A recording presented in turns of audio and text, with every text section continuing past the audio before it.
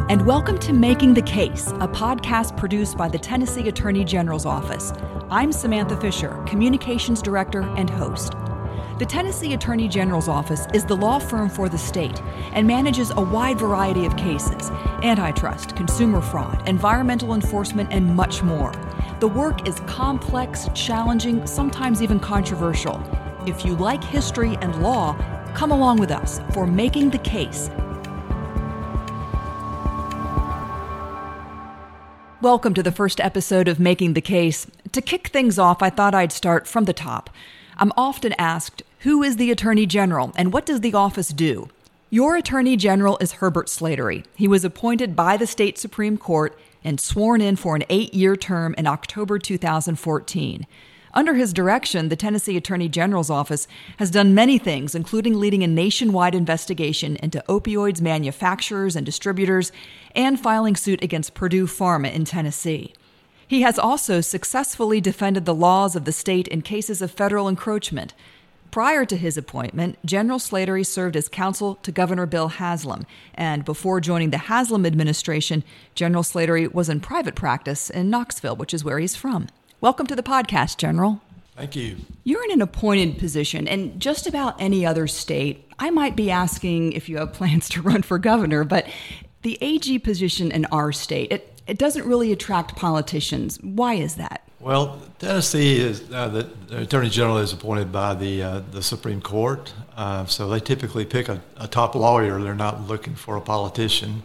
But like you said, in a lot of states, AG stands for aspiring governor, but that's really not ever been the case in Tennessee. I don't think in the modern era, in the last 50 years, that any Attorney General has run for higher office. So it's been pretty much a law firm. You know, I think Tennessee gets real value from that because the 43 states where the AGs are elected, they spend a lot of time figuring out what the balance of their campaign fund is, what their media presence is, how can they attract more attention, how do they run a campaign. All those issues the Tennessee Attorney General doesn't do. He just comes into the office and works. So I think the state gets real value from that. You talk about just coming into the office and working, but it is a full day. It is overtime every day. In your own words, General Slatery, what does the Attorney General's office do? I think the easiest way to explain that is that we're the law firm for the state. But most people don't really understand how big the office is. We've got something like 350 positions, 187 lawyers, 5 offices, a budget of about $50 million. So we do a lot of things. We've got 16 divisions by subject matter, and we defend the state. Any cases brought against a state official, like the governor or myself, to be honest with you. You get sued quite a lot. Yeah, I didn't realize that, but that's true. Then we defend. We also handle all of the criminal appeals. We don't handle any of the criminal trials, but we handle all of the appeals. We're constantly involved in consumer protection matters. You mentioned the opioid multi-state investigation. That's been a big one, but we handle small ones too. That's a wide variety of cases and a big law practice. When you were appointed back in 2014, what surprised you when you came in the door? Well, I had experience being the governor's counsel with the Attorney General's office, so I knew that we had really fine lawyers. But the one thing that really did surprise me is how important it is for the Tennessee AG to work and build relationships with other AGs across the country. The best example of that is the multi-state, or the master settlement agreement with the tobacco manufacturers, which brings in about $167 million this past year. So, but that's the pattern that we use. Building those relationships and working with other AGs makes a big difference, and I did not anticipate the time that would be required for that. When you talk about working with other AGs, are you talking specifically about working with other Republicans? No, this is a great story in the AG world, is that there's a lot of bipartisan involvement. We work with, especially I think the opioid investigations and litigation, we we work with Republicans and Democrats across the country, and in large numbers of them. And that's the rule, not the exception in the consumer protection world. It's a great example. It's something I think a lot of people would like to see in other areas of government. Speaking of consumer protection, one of the things I've seen this office get involved in involves big tech companies, social media, especially when it comes to marketing products to children. That's true. We recently sent a letter with, I think, 43 other attorneys general to Facebook, asking them not to start an Instagram platform for children under 13. The effect of the engagement of particularly children with screen time, frankly, it opens up a world where predators are involved.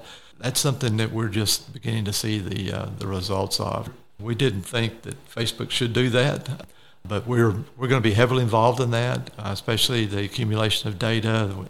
Consumer privacy is a really big issue. So we're constantly playing in that field with other AGs.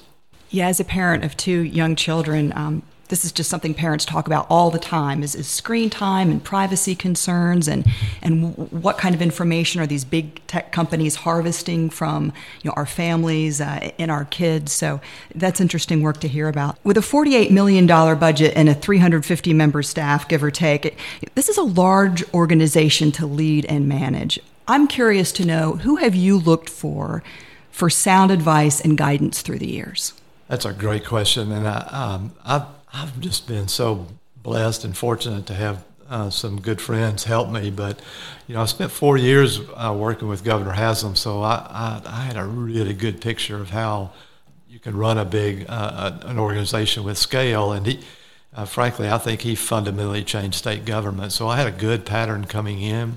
I also had a friend in Knoxville who ran a big private company that also had government experience, Bill Sansom. So I would hear stories, working with him over the years, and so he's been a really big help. But I also have had 7 to 8 friends here in Nashville and a couple in Knoxville who have been real close friends for many years. They're sort of the friends that would tell you the truth.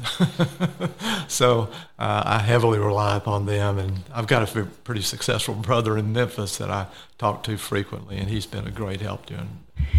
An 8-year term, it's really a marathon. When you started, what were your priorities, and have they changed? First of all, this is a fine office, and it was a fine office before I got here, so there was a little bit of, let's don't mess this up, Herbert, because it is such a good office, and it's been that way for a long time. And I attribute that to the way that the AG is appointed. I think the Supreme Court has just done a great job in appointing fine lawyers.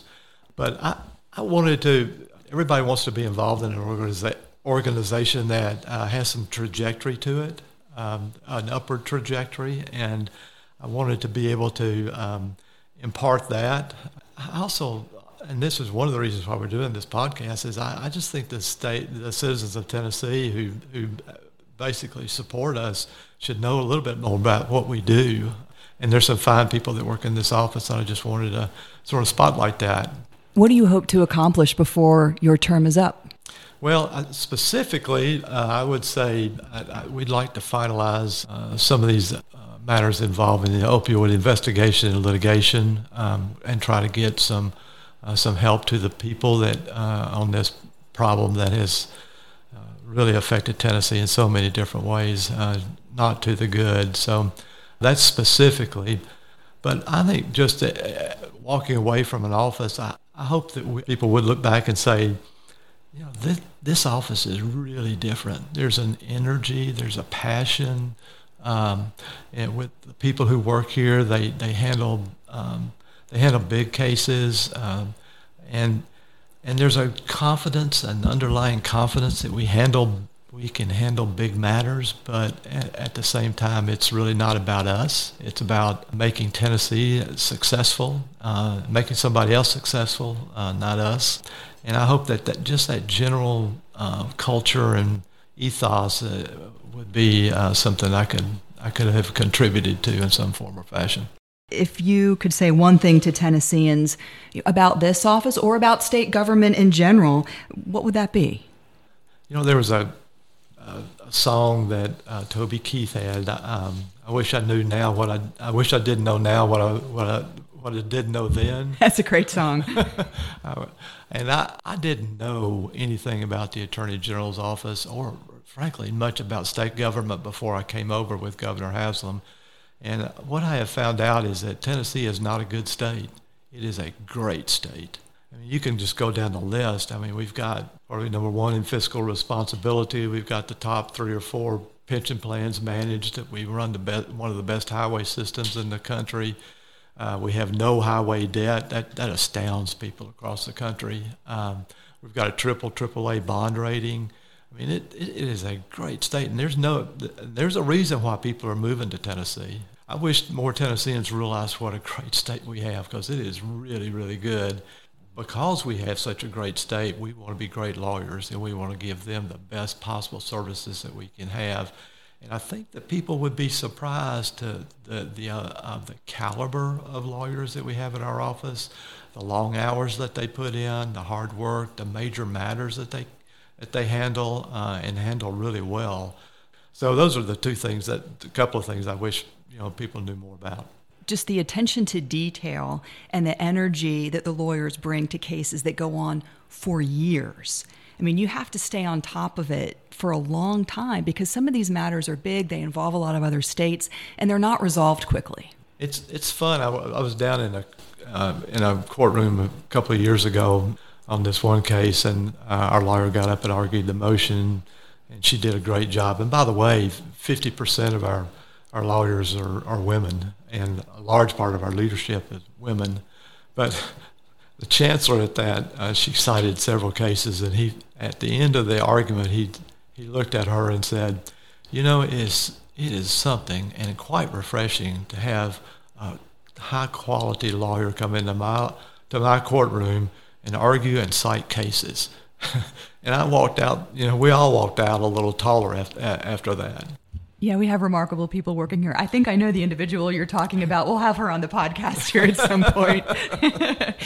General Slatery, when people ask me what I do for the Attorney General's office, which is a lot. Well, thank you. But I'm not a lawyer. I'm a journalist. That's what I did before I came here. And so the joke is, though, I don't work for the district attorney. I work for the Attorney General. And by the way, here's how you say his name. That's the first thing we typically cover. And I know that's kind of a lighthearted point for you as well. Yes, I didn't realize that that would be an issue so much in the public arena, but it's fine. Slatery rhymes with plate. Yes. Plate. All right. We've got that covered. All right. Well, thank you so much, General, for joining us. Making the Case is a podcast from the Tennessee Attorney General's office. You can find it on iTunes. Also visit our website at tn.gov/Attorney General. Thanks again for being with us, and please subscribe and join us for our next episode.